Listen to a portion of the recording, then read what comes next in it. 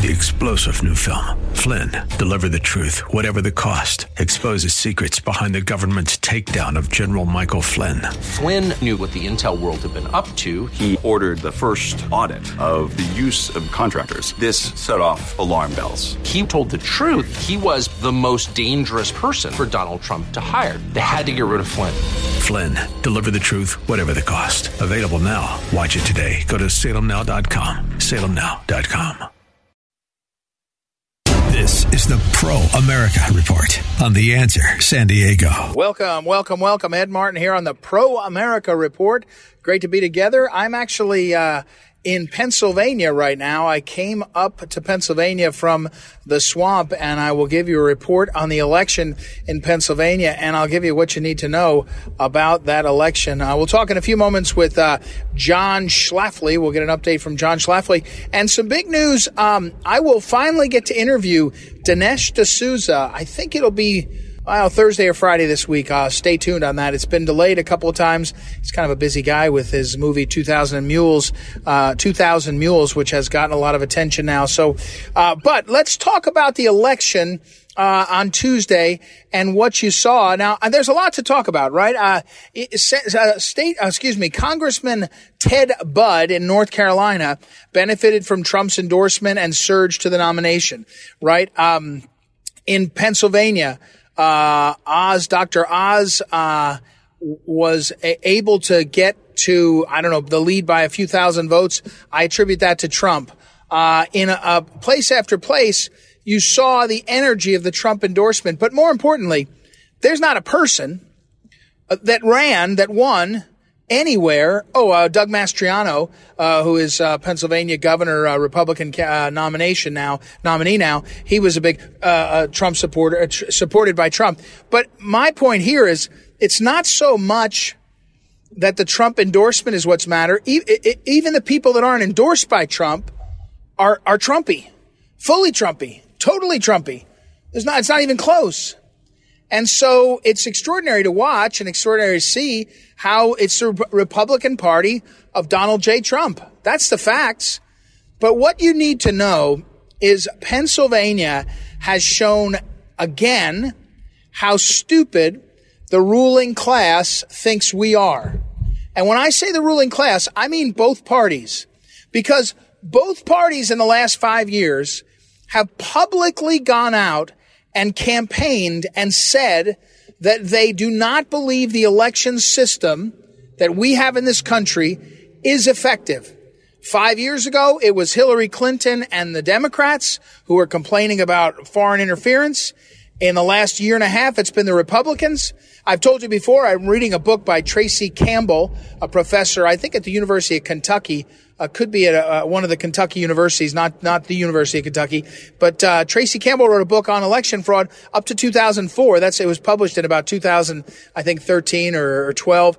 And the book shows how definitively we've always had problems with elections. But we've always had the ability to take the problem seriously and get to solutions. And that brings us to today.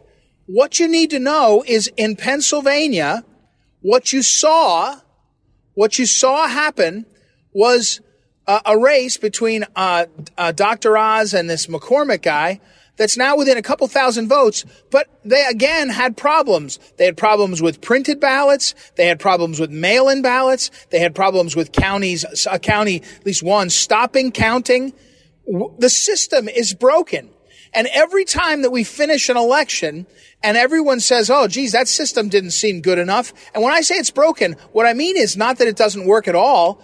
It works sort of, but it gives people the impression, the overwhelming impression, that the system is either rigged or incompetent, or rigged and it's either the impression that it's either rigged or it's completely inadequate. That's the phrase, the word, inadequate, unable to do the job. That's the impression. And so every time we have an election, 2020 you had it, 2016 we had it, in 2018 you had Kamala Harris going all over town saying that, oh my gosh, we got to worry about elections. And by the way, when the Georgia governor's race went down, Stacey Abrams said it was stolen for years. She said it was stolen from her. So we have both sides agreeing on the problem. And what you need to know is no one willing to do anything. They take us for fools, and here's why. I've taken to saying it like this.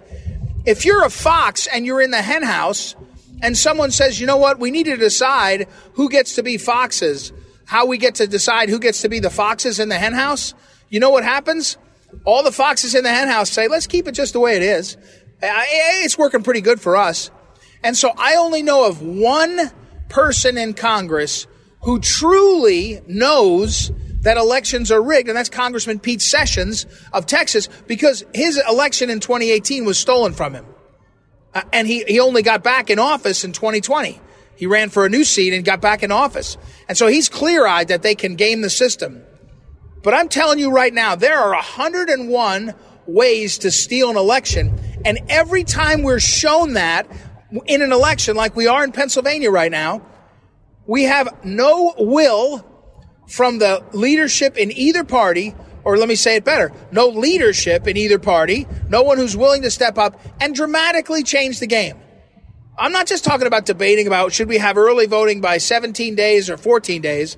I'm saying no more mail-in ballots, period. I'm saying let's have a situation where we have 1 day of voting, and you can only do absentee at a certain time with a certain amount of requirements, and that's it.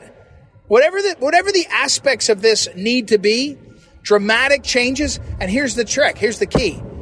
It needs, whoever will do this will win elections. They will win elections and they will dominate. There needs to be someone who says, we are going to have transparency in the system. You will be able to recognize how the system changed and how it's now managed differently, so you can have confidence in the system. And we're now going to have Dr. Oz and this McCormick guy do a recount, and they're going to spend all their time doing a recount, and they're going to show that the system is broken. They printed ballots wrong. They counted them wrong. They had human error. They had machine error and all this stuff. And yet when we're done, will there be a mass movement to change things? No. And I will want to say one more thing. Doug Mastriano, who is a friend of mine, I can say that. He's a guy I know pretty well, a state senator from Pennsylvania, a really good dude, a retired military guy. I was with him about 3 weeks ago for a big dinner. He won the nomination for governor. He actually, I think if he is elected governor, will go after making the elections transparent for both parties. But, again, when I ran the election board in St. Louis, I used to tell people we have two jobs. One job is to run a really competent system. It's a complex system. You have to run it well. It's going to take some time and some practice. Let's do it well. And the second thing, though, is you have to talk about and educate about the system so that people believe their vote counts, and they believe that they're valued, and they believe that the system isn't broken. You can't do one without the other.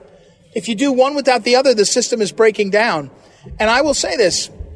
What you need to know right now is the threats of China, threats of Russia, threats of violent video games, threats of Joe Biden's imaginary white supremacy, whatever you think the threats to our nation are, there is no larger threat to our nation and the rule of law and the Constitution than the destruction of our election systems. And the destruction is not happening by one fell swoop and one big bomb. It's happening by general mismanagement, general distrust, and a growing realization that the systems of our elections are either rigged, that's how it feels to me, or inadequate. And either one of those two, at this point, we've got to change, or we're not serious. We're not serious about America. We're not serious. Inflation is a monstrous problem. I'm up in Pennsylvania and I'm driving around and I'm meeting Democrat owners of gas stations. I shouldn't say owners. One Democrat owner of a gas station and plenty of other people who are talking about it, who is saying to me, how can they keep the gas prices like this? How can they not open the pipelines? What are they doing? He said, it's just driving us crazy. He said, food prices up, gas prices up, inflation going crazy. And all of that pales, and I'm being serious, in comparison to the reality of our broken election system. Because if we don't fix our election system, if we don't have confidence, the thing falls to pieces. It bottoms out. I'm not just talking about having the liberals elected to office. That's bad enough. I'm talking about the system not having civic participation and engagement that has always been the American sort of touchstone, that we vote and we care. And even when you don't, even when the turnout vote is, 58%, you say, oh, where's everybody else? It's still a sort of way we feel and think about America. That's what you need to know. That's what's at stake. And we've got to do something about it if we're serious. All right, we've got to take a break. We've got a lot more on the show. Don't forget, please visit proamericareport.com, proamericareport.com. If you're liking our content, if you're enjoying our content, like it on Facebook and heart it on Twitter and retweet and pass it on and spread the word. We'll take a break and be right back. It's Ed Martin here on the Pro America Report. Back in a moment.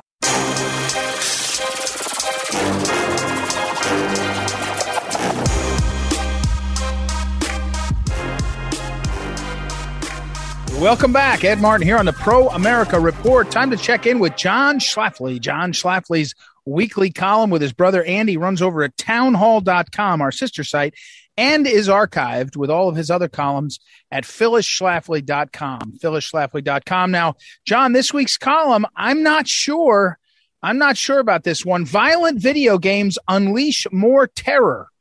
And we're now going to talk about the Buffalo mass murderer. And you think it was the video games that caused it? Well, it's worth considering. The video game industry, first of all, some of your listeners might not realize just how huge that industry is. It's 4 or 5 times bigger than the film industry of Hollywood.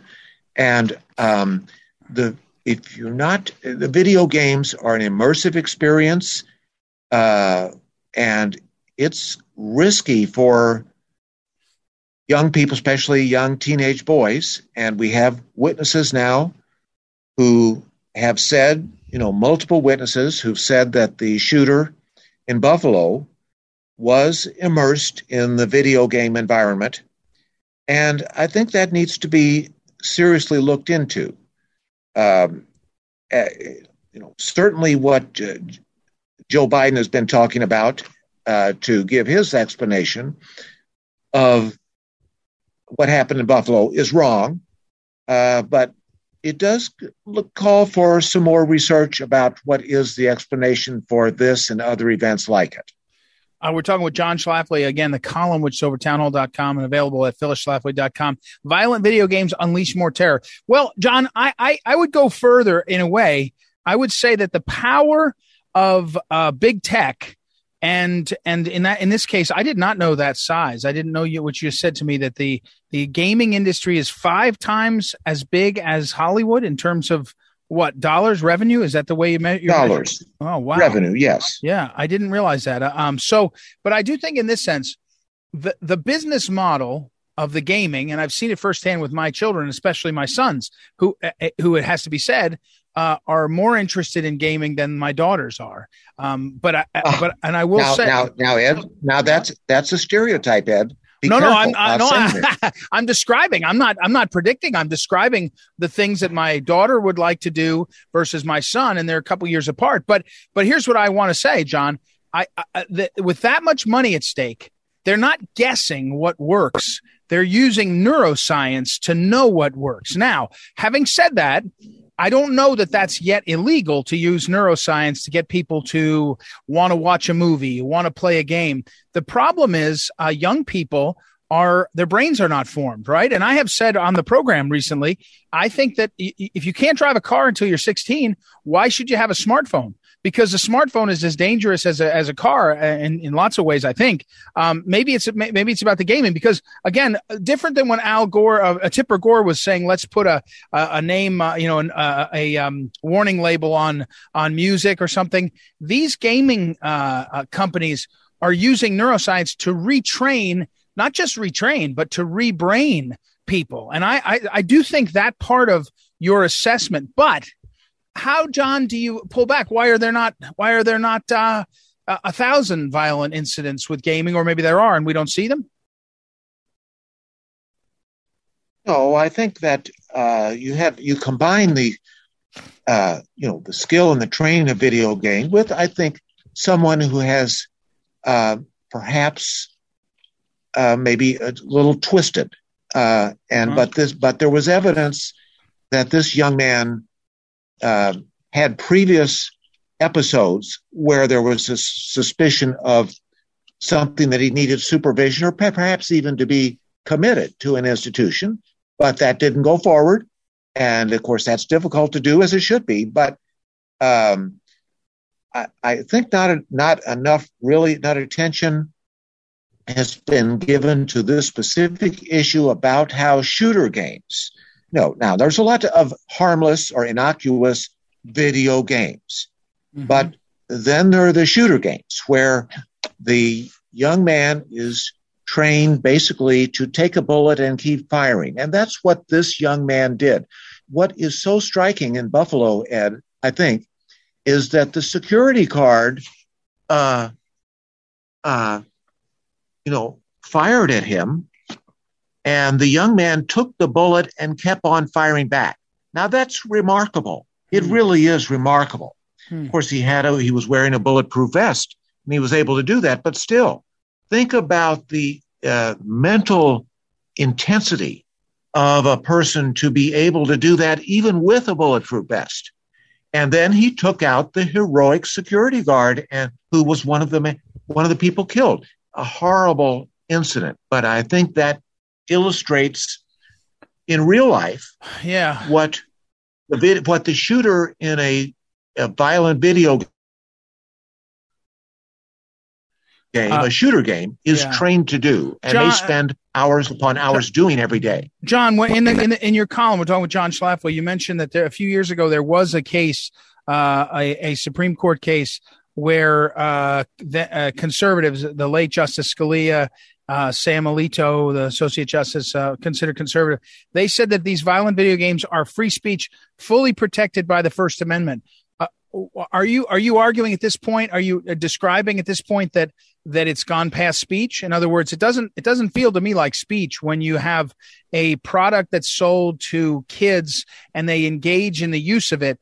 It's not speech. I mean, I don't know whether we're saying strict liability to the creators, shouldn't go. I don't know if I mean that, but I don't think it's speech the same way that it could have been argued. No. Now that was the late Justice Scalia who went really off the deep end. Now the other conservatives did not join that opinion, and Justice Alito, Justice Thomas, Justice Roberts did not join the sweeping opinion, which unfortunately declared that the video game industry, the makers of these games, that they had a free speech right to communicate their products to impressionable teenagers. Yeah. And I think that went way too far. And frankly, I'm hoping that the conservatives who are now in the Supreme Court will find a way to cut back on that.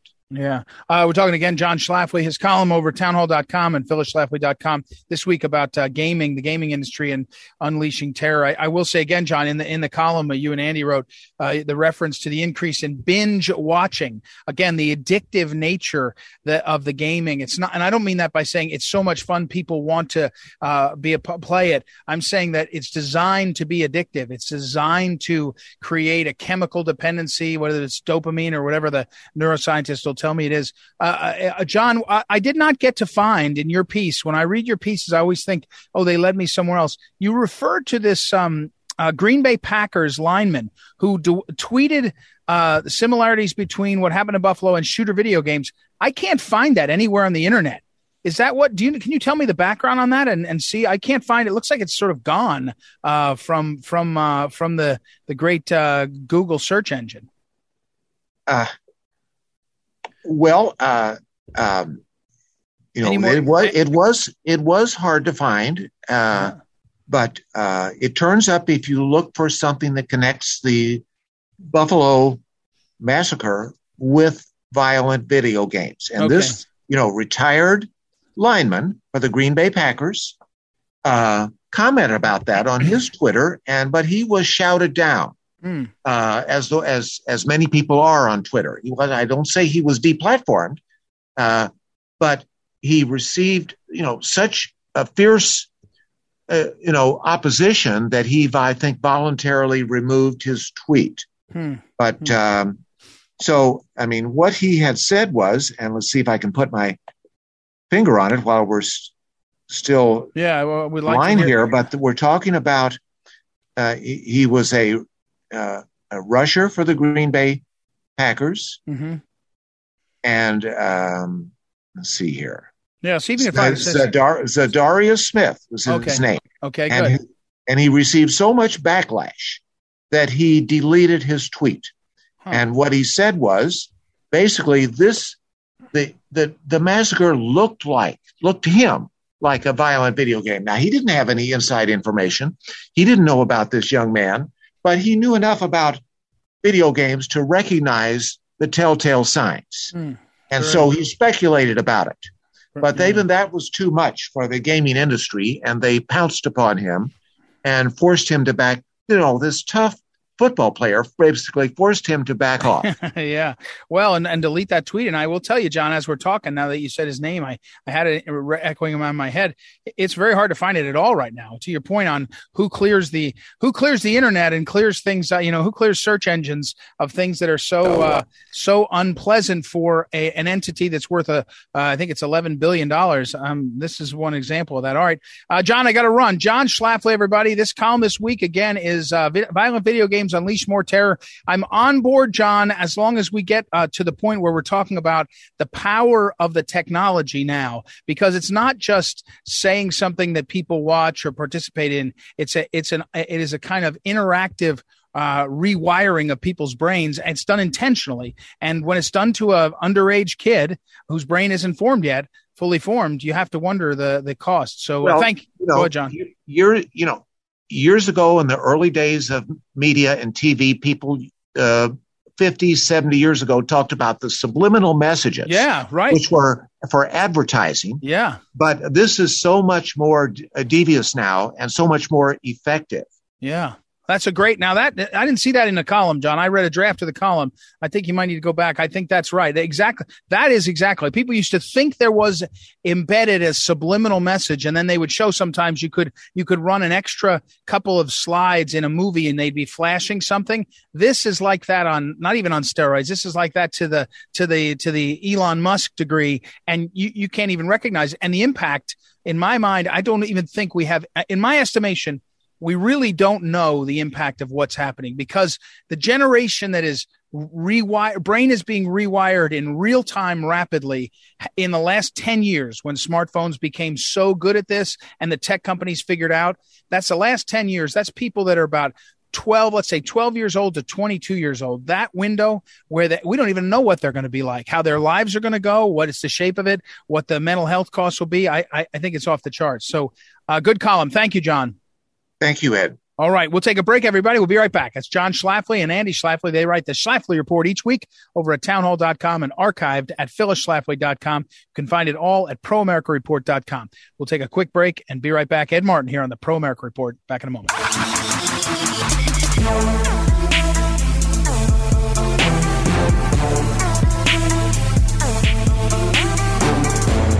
Well, welcome back. Ed Martin here on the Pro America Report. I was reading a piece over on Breitbart.com about Bud McFarlane. And now the reason why I got so interested, he passed away, a few days ago. I'll have to look at the exact time. And the piece is by Jim Pinkerton over there. And I was reading it because Bud McFarlane was one of the men and one of the leaders who promoted Star Wars, the missile defense, which is, the legacy is complicated because maybe all the history will never be written, but it looks a lot like the Star Wars initiative. The defense initiative was one of the key ones that sort of broke the back of the Soviet Union, who tried to keep up. And of course, the late Phyllis Schlafly, for whom I worked so closely, was a huge proponent of that. So I got on the horn, and Breitbart.com is so good about getting their writers with us. Jim Pinkerton's with us. So Jim wrote this piece on the 13th of May about Bud McFarlane called Pinkerton, the Bud McFarlane I Knew. So first of all, welcome, Jim. But tell me the context of your friendship relationship with Bud McFarlane and how that came about. Well, thanks, Ed. Thanks for having me. I first met Bud in 1991 when he had been, of course, President Reagan's national security advisor from 1983 to 1985 and had worked in the State Department before that for President Reagan. And in 1991, he was at a conference held by the Carnegie Endowment for International Peace, which is sort of a center-left, think tank here in Washington. And the speaker was the then Russian ambassador or Soviet ambassador to the United States, a guy named Vladimir Lukin. And Lukin was talking about, what was then the breakup of the Soviet Union. And it was a serious enough issue. And Bud got up and asked a question. He said, in 1983, President Reagan launched a program of economic challenge to the Soviet Union. And that program was called the Strategic Defense Initiative. And so, Ambassador Lukin, could you tell us, please, what the impact of that was on the Soviet Union? And just to hear him talk like that, I was sort of intrigued because he used the phrase economic challenge, which when you think, missile defense sounds military, and of course it is, but the point is missile defense is so enormously expensive and technological that it sort of separates, the men from the boys, or in terms of who can afford it and how to do it. And Lukin said, during the Cold War, in response to McFarlane, we Russians had lots of big missiles, and so the Americans would build a missile, and we would build a missile and maybe even make it bigger. And it seemed like we were doing okay. But then in 1983, when President Reagan launched the Strategic Defense Initiative, SDI, we said, wow, this is really different. This is not just more missiles going back and forth. It's just now something qualitatively different. So we need to study and see if we can do it. And 2 years went by, and a couple of Soviet leaders, passed away. And the new leader, Gorbachev, got the reports at about the same time in 1985 saying, look, we don't know for sure if the Americans can do this SDI thing, but we do know that we, the Soviets, cannot. And so we better hit the sort of panic button here. And Lukin said, so Gorbachev launched on all these new reform programs and so on, which he intended to help keep the Soviet Union competitive with the United States as if the U.S. was doing SDI. And he said, along the way, our system collapsed. I mean, Gorbachev was, sort of more experiment than anything else, and experiments, are dangerous at sometimes. And so, anyway, so Lukin's point was, he concluded with, and so SDI accelerated the collapse of our system by 5 or 10 years. And I thought that was so profound.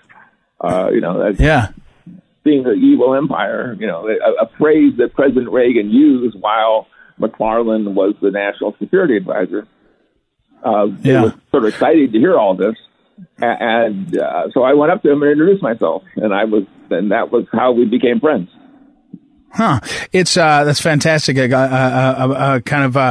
of all, the question is so key. And I'm highlighting for folks, Robert McFarlane, he passed away in the last week or so, and he was a Marine who went to, I think it was a Naval Academy grad, and then went on, served in combat in Vietnam in that era, and then came back and, served in various staff levels, ended up, running the National Security Council, or on the National Security Council for a couple of presidents, I think 3 of them, and ended up under, Ronald Reagan, one of the key guys, and was caught up in the Iran Contra stuff. I'll get to that towards the end. But back to that era, Jim, when you think about him, different than this moment we're in where we hear about Russia. If you're a young person, you hear about Russia. Obviously, they got nukes. They're a big entity. But the dominance of the Soviets, there was no doubt who the rival, the enemy was in that period. And so everybody from Bud McFarlane to Ronald Reagan would have been aware, hey, this is who our rival is. There wasn't any doubt about it. And it was,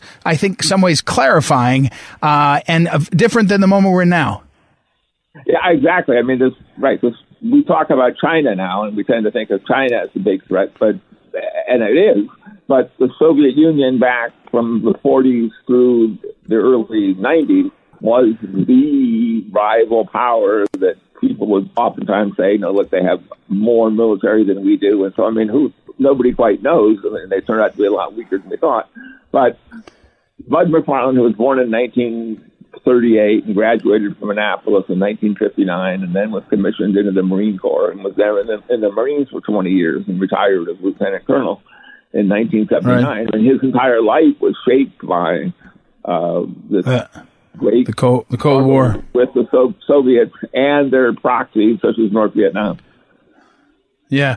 We're talking again with Jim Pinkerton about his piece over at Breitbart.com. I'll put it up on social media. So McFarlane, as you point out in your piece, in the first paragraph, he gets, of course, the New York Times obituary gets the, fall from grace is in his first sentence because of Iran-Contra. Did you, when you got to know him, it would have been 5 or so years after the Iran-Contra had gone and he was through that period. Did you ever talk about it? What was his sense of it? Was there I once talked to someone who was involved on the edges, and they had the only thing they were mad about was that some of the people who got caught, lied and ratted on each other in a way that wasn't good. Otherwise, they thought they were on the right side. How did Bud McFarlane feel about Iran-Contra and all? He saw it as a sort of a daring strategic venture. That remember, in those days, there were several objectives the United States had. One objective was helping the anti-communist Contras in Nicaragua fight the Nicaraguan communist government, which I thought, and he certainly thought was a good and honorable thing. And very associated with that was another Marine Lieutenant Colonel, Oliver North, who was helping at the National Security Council back then. And they thought, well, let's help the anti-communists. And then at the same time, remember, this is almost 40 years ago now, there was the Iranians and the Iraqis, the two countries, were fighting each other in a very bitter war. And it was actually rather, I can say, kind of clever policy of the United States to help both sides fight each other. It was sort of brilliant, if you ask me, in terms of if you have two hostile countries, help them, wear each other down.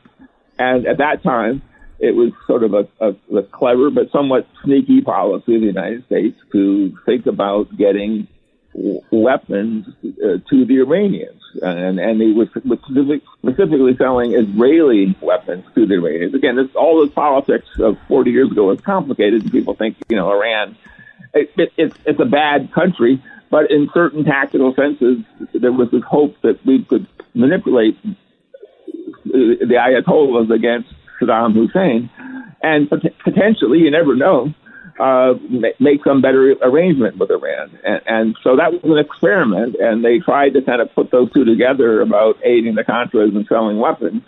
And in Bud's view, it was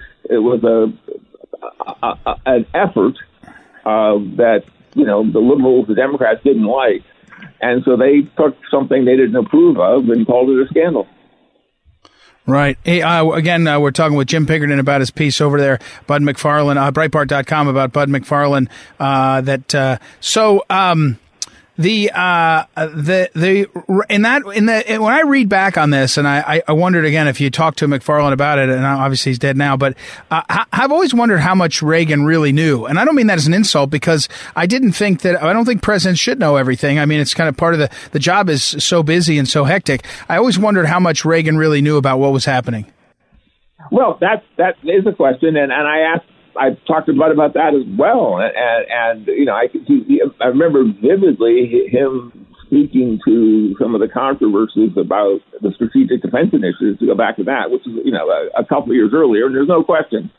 President Reagan was born in 1911, and he died in 1994 of Alzheimer's, and so somewhere in there he was definitely losing some of his powers. But in the early 1980s, this is a point Bud made to me very clearly.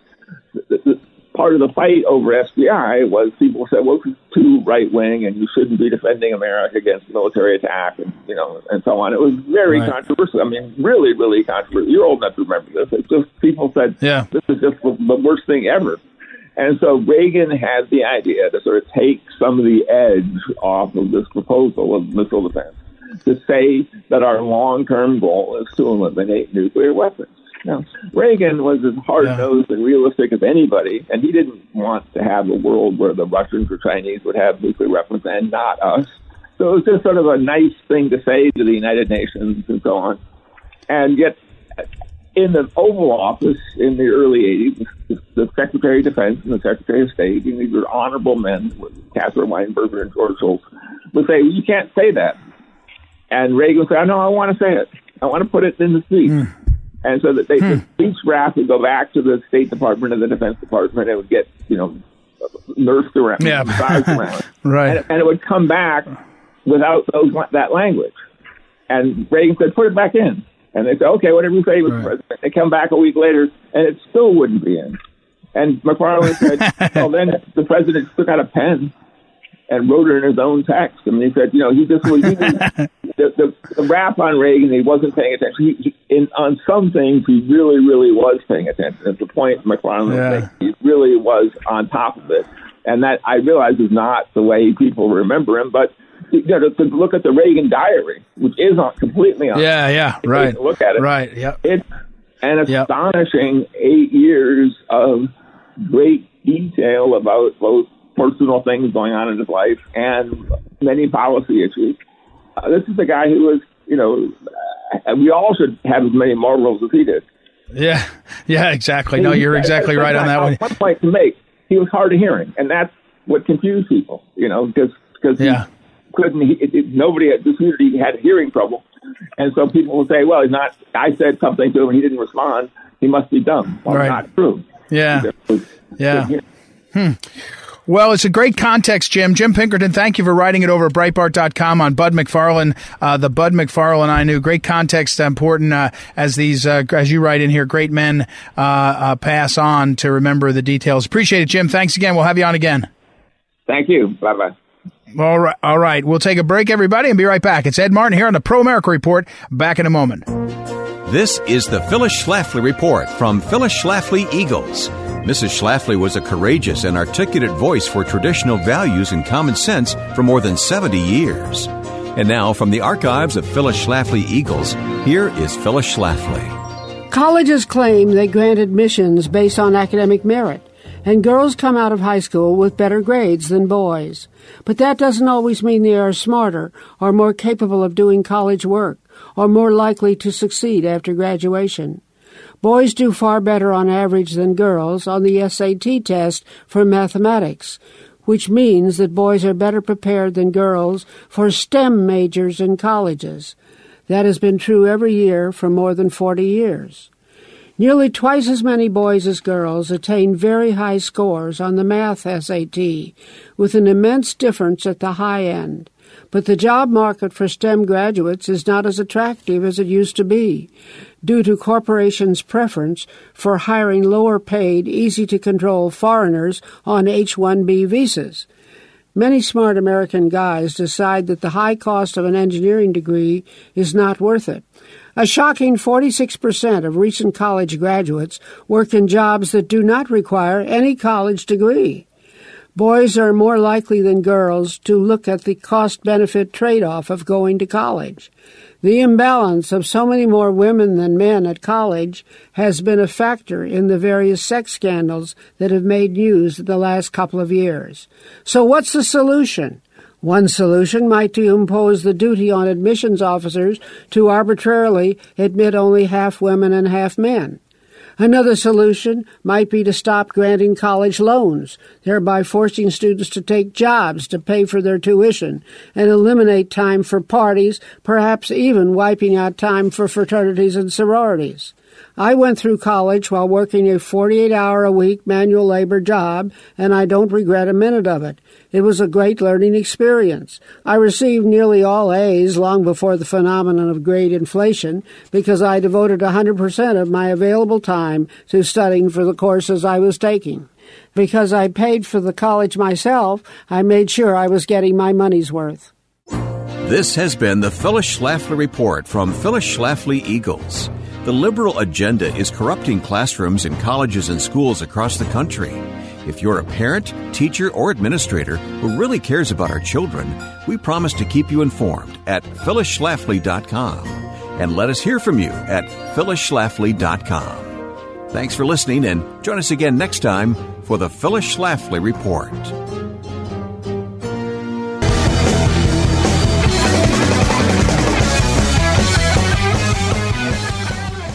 Welcome back. Welcome back. Ed Martin here on the Pro America Report. Hey, do me a favor when you get a chance. Share this broadcast if you're listening on any of the social media outlets or listening online or you're listening live. Do me a favor, find a way, go to proamericareport.com. That's one way, at Eagle Ed Martin on Twitter, Ed Martin Live on Facebook. Spread the word, help us get the word out.